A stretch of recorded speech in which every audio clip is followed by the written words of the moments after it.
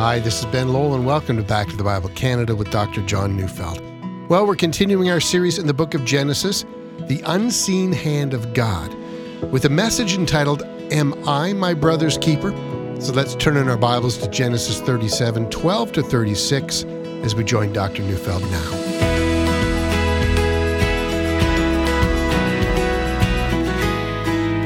I have for all my life had a wonderful relationship with my earthly brother. He's definitely one of my best friends. It's a great blessing. In this sad world, brothers who love each other is not always the case. There are many times when the dysfunction in a given family is so great that it creates a lifetime of wreckage. Of course, the phrase, am I my brother's keeper? Well, it comes to us from Genesis 4, verse 9. Cain has just murdered his brother, and God comes to him asking about his brother. In response, Cain says, am I my brother's keeper? That is, am I responsible for my brother's whereabouts? If he goes missing, it's none of my concern. And that brings up this matter. What is our relationship to our brother or sister, or even to our brother and sister in Christ, or for that matter, what's our accountability for those whom we don't even know? Is their situation or are their troubles any of our concern? You might be aware of James chapter 2, 15 to 16. If a brother or sister is poorly clothed and lacking in daily food, and one of you says to them, go in peace, be warmed and filled, without giving them the things needed for the body, what good is that? The point, of course, is that we do have a responsibility for those who are in need, and that to neglect the cry of the poor is wickedness. I know there are many who argue that the poor have placed themselves in that situation by their own bad choices, something like that, and so they're rightfully getting what comes to them from bad choices. But if you haven't heard it yet, listen to the very heart of the gospel. God, through Jesus, has offered us grace. It's a most expensive grace that came from the cross of the suffering of His Son. And what's more, we didn't deserve it. Indeed, our own sins, our own bad choices, from that we deserved wrath. Grace is receiving what we didn't deserve. Now, we've started a study of the life of Joseph. He is the 11th of 12 brothers. He's Dad's favorite, and the rest of the brothers absolutely despise him. So let's take our text and read Genesis 37, verses 12 to 17. Now his brothers went to pasture their father's flock near Shechem.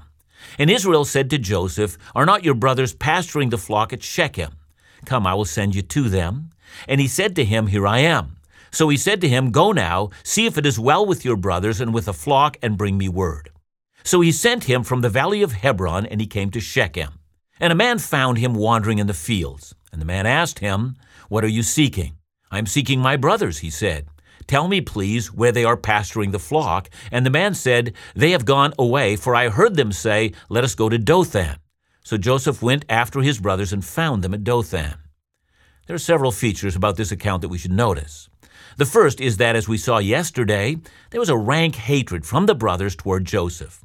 It seems clear to me that Jacob, or as he's called here, Israel, well, he's not even aware of the problem. Perhaps he hasn't been paying attention to a growing storm in his family. But why does Jacob want Joseph to go and find them? After all, there are, we assume, 10 of them out there, and I would also assume they know how to take care of themselves. They've certainly proven that in the past. But here it gets interesting. The 10 brothers have taken their flocks to Shechem, and we know that just 2 years earlier, 2 of those brothers, Simeon and Levi, had killed every male in an entire city. And that's because the prince of that city had raped their sister. And I have no doubt that Jacob is worried. How many people in that area are looking for revenge for the sack of that city? Well, he doesn't know, but he's concerned. But there's another question. Why isn't Joseph, who's certainly old enough to perform work on his own, why isn't he there with his brothers, taking care of the sheep with them? What's he doing at home while everyone else is out working? And I assume that the answer is that Joseph is the favorite. And if the brothers are taking care of the sheep far from home and it's dangerous territory, well, Jacob wants Joseph to be safe, and clearly he's prepared to take more risk with the other 10 brothers than with this one. But then Jacob gets worried, and he does send Joseph. And Joseph goes, and he had to walk about 80 kilometers to get to Shechem. He doesn't know exactly where his brothers are, and you have to assume that he's asking everyone. And then as he's walking in a field, a man finds him and tells him, well, they're in Dothan. It's another 20 kilometers away. And so imagine now if you're some 100 kilometers from your home and you're on foot. It's a long way to walk. So let's continue to read Genesis 37, verses 18 to 24. They saw him from afar, and before he came near to them, they conspired against him to kill him. They said to one another, "Here comes this dreamer. Come now, let's kill him and throw him into one of the pits. Then we will say that a fierce animal has devoured him, and we will see what will become of his dreams." But when Reuben heard it, he rescued him out of their hands. "Let us not take his life." And Reuben said to them, "Shed no blood.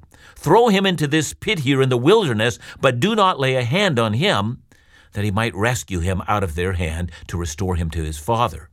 So when Joseph came to his brothers, they stripped him of his robe, the robe of many colors that he wore, and they took him and threw him into a pit. The pit was empty. There was no water in it.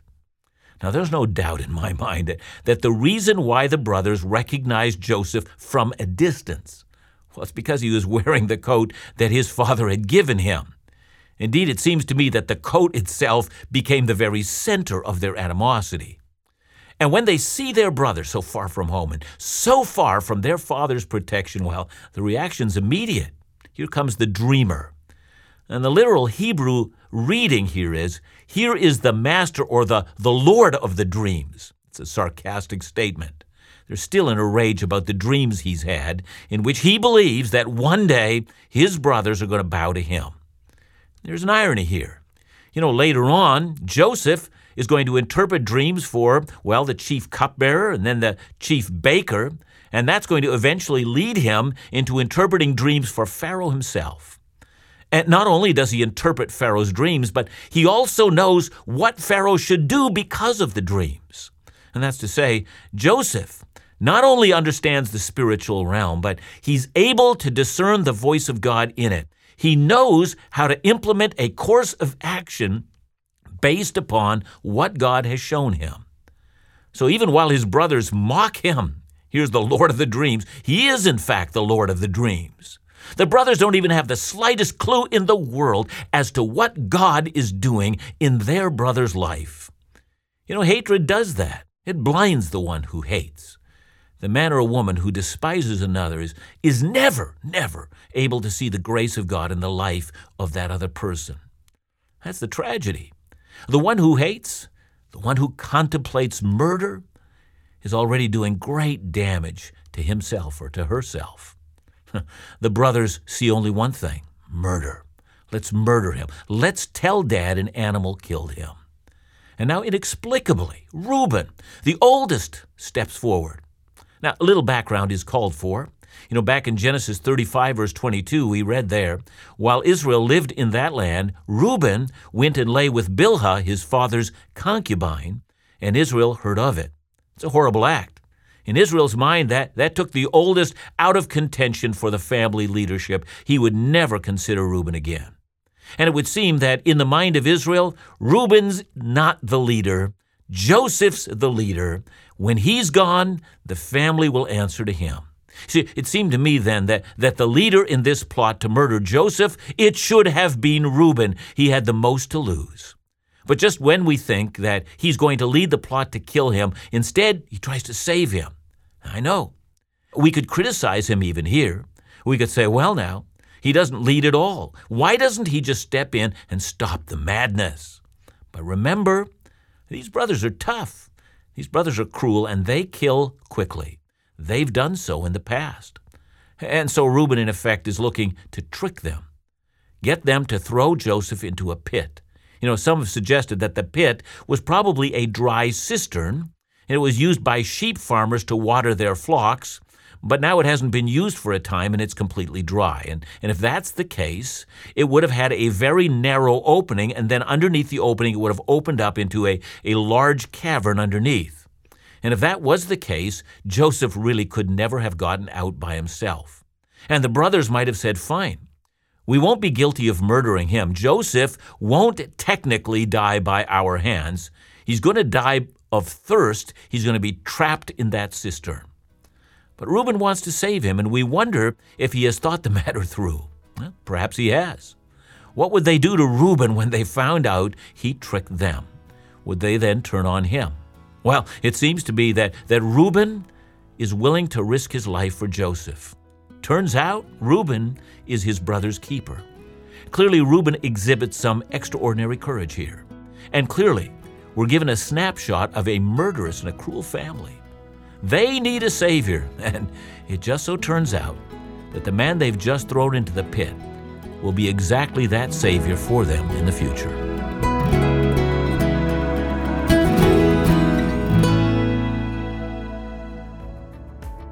From February 7th to 16th, 2020, make plans to join us for our Back to the Bible Canada Laugh Again Southern Caribbean Cruise. You'll be sailing the seas for 9 days aboard Royal Caribbean's Explorer of the Seas, visiting Aruba, Curacao, Bonaire, and more. You'll be joining Back to the Bible Canada's Dr. John Neufeld, Laugh Again's Phil Calloway, and now confirmed special friends and musicians Shane and Angela Weeb. I guarantee you'll be spiritually enriched and challenged, you'll laugh and be encouraged, and you'll enjoy great fellowship and refreshment. The Back to the Bible Canada Laugh Again Caribbean Cruise is a unique opportunity for connection, and we'd love to see you join us. Come on your own or with family and friends as you enjoy incredible ports of call, everything the ship has to offer, and a week of ministry designed specifically for the occasion. Check it all out at backtothebible.ca or call 1-800-663-2425.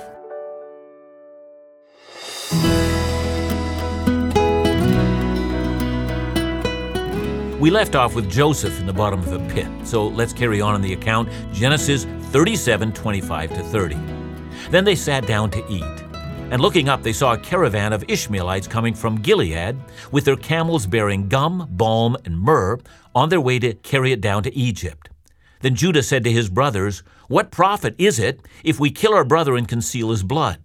Come, let us sell him to the Ishmaelites, and let not our hand be upon him, for he is our brother, our own flesh."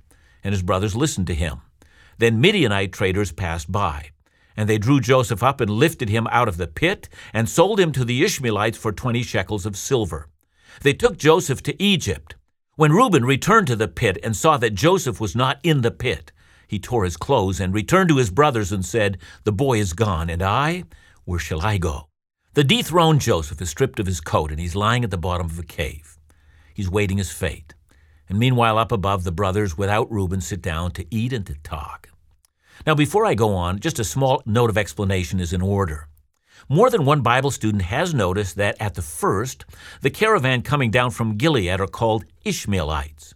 And then later in verse 28, they're called Midianites. So then which are they? Well, there's an easy answer to that. Ishmael was the son of Abraham. And according to Genesis 25, verse 18, the descendants of Ishmael settled in the territory just north of Egypt. Now, Midian was also the son of Abraham from his wife Keturah. That's the wife that he married after Sarah had died. Now then, the descendants of Ishmael and the descendants of Midian intermarried. And furthermore, some scholars have argued that the term Ishmaelite ended up becoming a general and all-encompassing term for nomadic travelers, and the term Midianite was an ethnic term for a people group. So that explains why the brothers first refer to the caravan as the Ishmaelites, and that's because they're nomads. It's only when they come closer that they discover that they are in fact Midianites.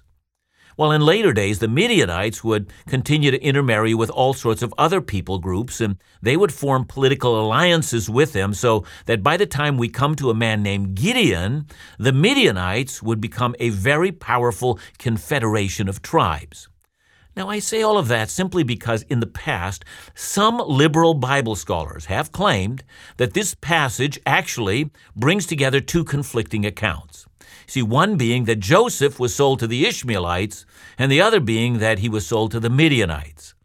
But now as we find more out about the Middle East, it turns out the Bible knows a great deal more about the people of the ancient world than most modern liberal scholars who seem ready to discredit the biblical account at a moment's notice. Let's get back to our account.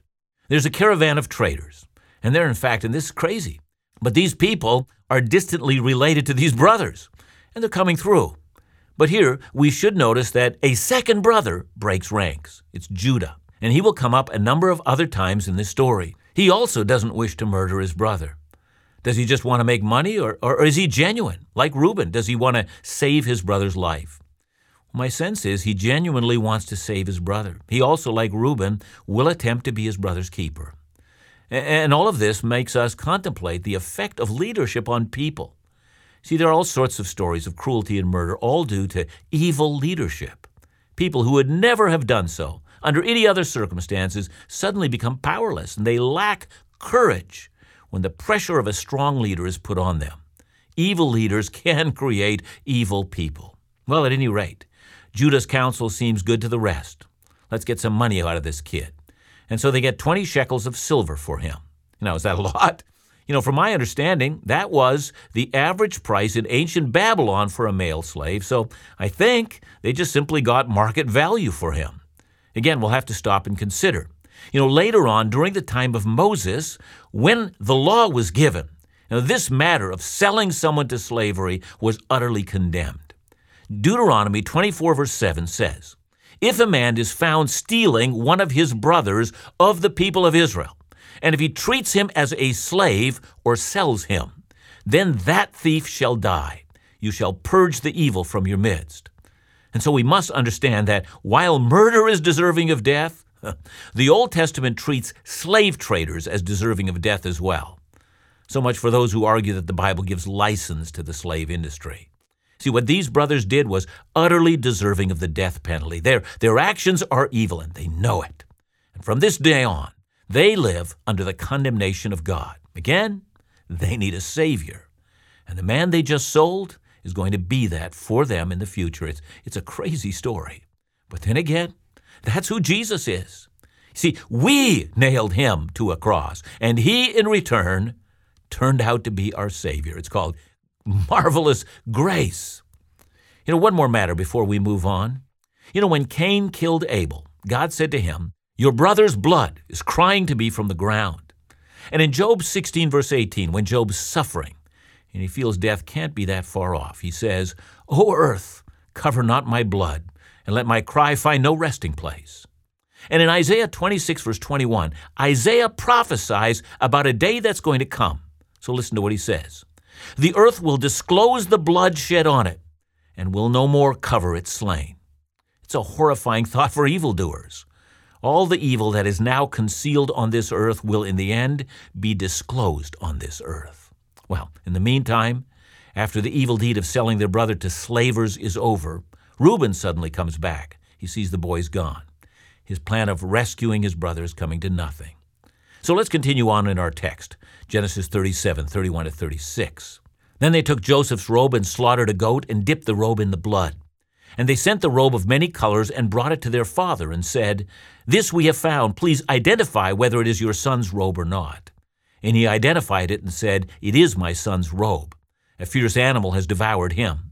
Joseph is without doubt torn to pieces.' Then Jacob tore his garments and put sackcloth on his loins and mourned for his son many days.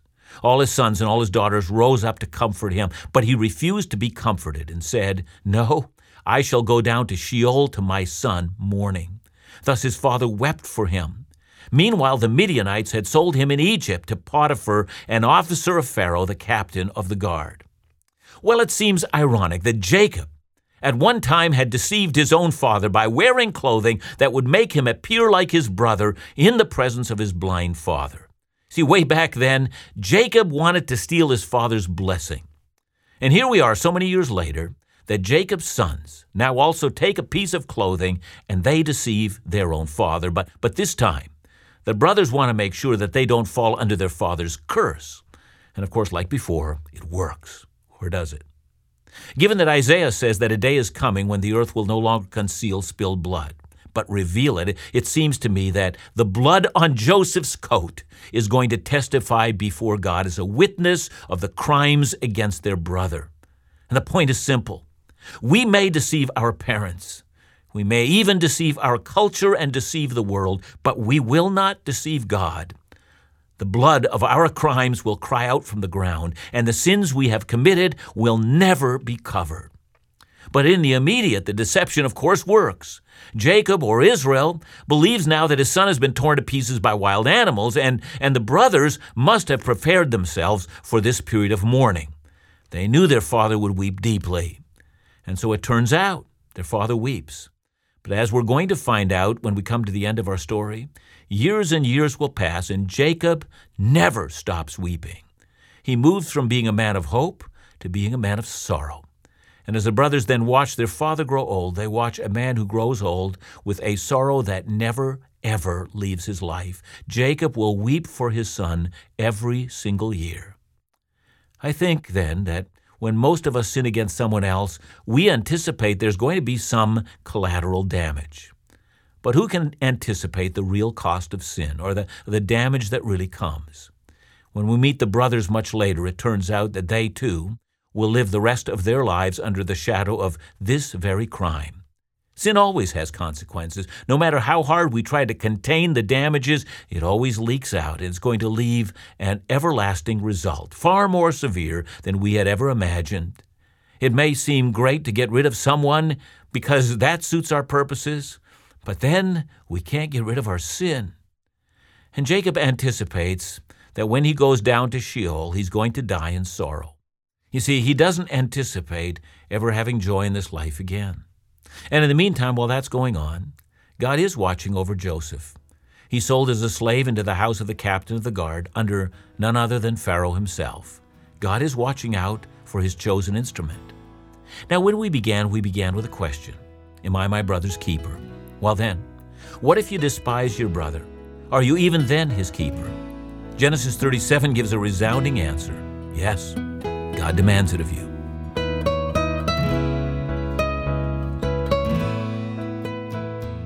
John, should I really be concerned about my actions and the impact it has on others? After all, it's my life.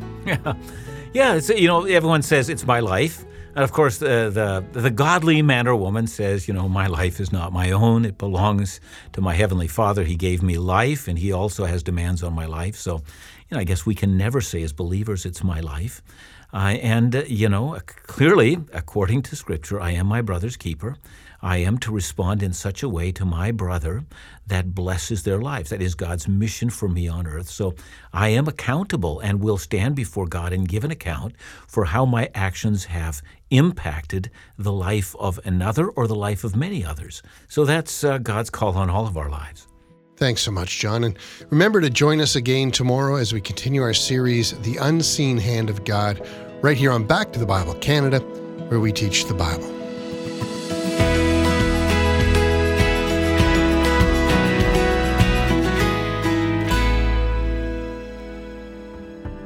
We're so grateful for all of our listeners right across this beautiful country. And if you'd like to become a part of the team of Back to the Bible Canada, well, this month we'd like to invite you to become a monthly partner or also to participate in our special match campaign this month. So for every dollar you give towards the ministries of Back to the Bible Canada, Laugh Again or In Doubt, another dollar will be given up to $50,000, expanding our opportunity to minister God's Word across Canada and beyond. If you've been listening and perhaps you've never taken the opportunity to support the ministries of Back to the Bible Canada before, you know what? This just might be the perfect time. Join us in our $50,000 match campaign in October or become a monthly partner.